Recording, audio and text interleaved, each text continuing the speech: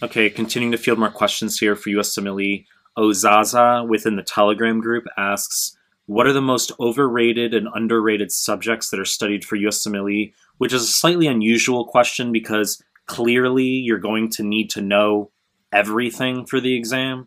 So if we were to give you some value here and say, well, are there any subjects that people tend to spend too much time on / not enough time on? Can you quickly comment on that? And the answer is yes, I can actually give you some definitive value that will help you out with your study plan here. So before we get started, allow me to be an asshole like I usually am, tell you to subscribe to my channel. I really appreciate it. Help grow this channel, share with one of your friends prepping for USMLE, help bring awareness to this channel. Hit the like button, hit the bell if you want notifications. Find me on Instagram at Mehlman_medical, MEHLMAN_medical. Link is down below. And find me on Telegram. Recently created a Telegram group and channel. The links are down below. Now let me address the fucking question as far as are there overrated and underrated subjects that are studied for USMLE? And I said I can give some concise value.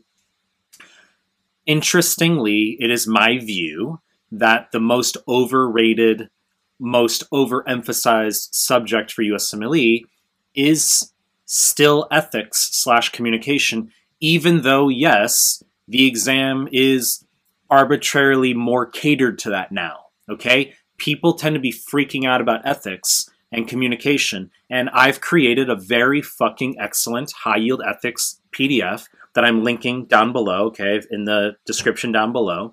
So in order to slake / quench students' general OCD for OMG, how do I study ethics and communication? I've created an excellent high-yield document.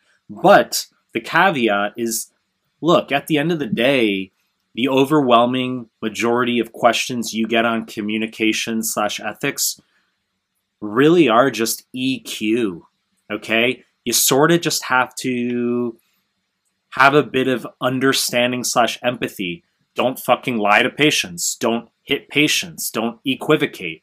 You sort of just have to have intuition. And you can spend countless hours studying ethics. It's generally a waste of your fucking time, okay? My high-yield PDF, very effective. So it might sound like I'm being a bit like contradictory here. If you choose to spend time studying ethics, you say, Michael, I don't care that you say it's overrated. I still want to look at ethics / communication stuff. Great. Okay, look at the PDF I linked down below. Now, if we talk about which subjects are underemphasized, I can, and this is actually a core piece of value here, I can definitively say it is endocrine. And some students might think that that's like highly surprising. They say, really? Like that's, I wasn't expecting that. Well, it's true because endocrine, when we talk about arrow questions, as well as how all of the hormones integrate across different organ systems, extremely high yield, and we can pack many points in not so extensive of a study period if you really hammer out your endocrine, okay? Knowing your aldosterone high and low, vasopressin high and low, okay? PTH, vitamin D, all the hypothalamic pituitary stuff, renal failure, the arrows, DKA, the arrows, okay? And I've made some other clips talking about the importance of endocrine. But once again, you know, you're going to get closer to your exam. Every student's going to have his or her own unique strengths and weaknesses. You might really fucking suck at neuro, and that's what you have to patch up. But when we talk about making broad statements for most students, it is, to my observation, students tend to overemphasize communication ethics, and that doesn't require much study. The questions you get are largely going to be just intuition. And then the underemphasis tends to be endocrine, where students just don't really know to study it. But if they do really learn their endocrine and the arrows very well, they're going to get a significant score augmentation. Okay, you know the deal. I don't want to make these clips 37 minutes. I know you don't want that either. So I'm going to continue making more content.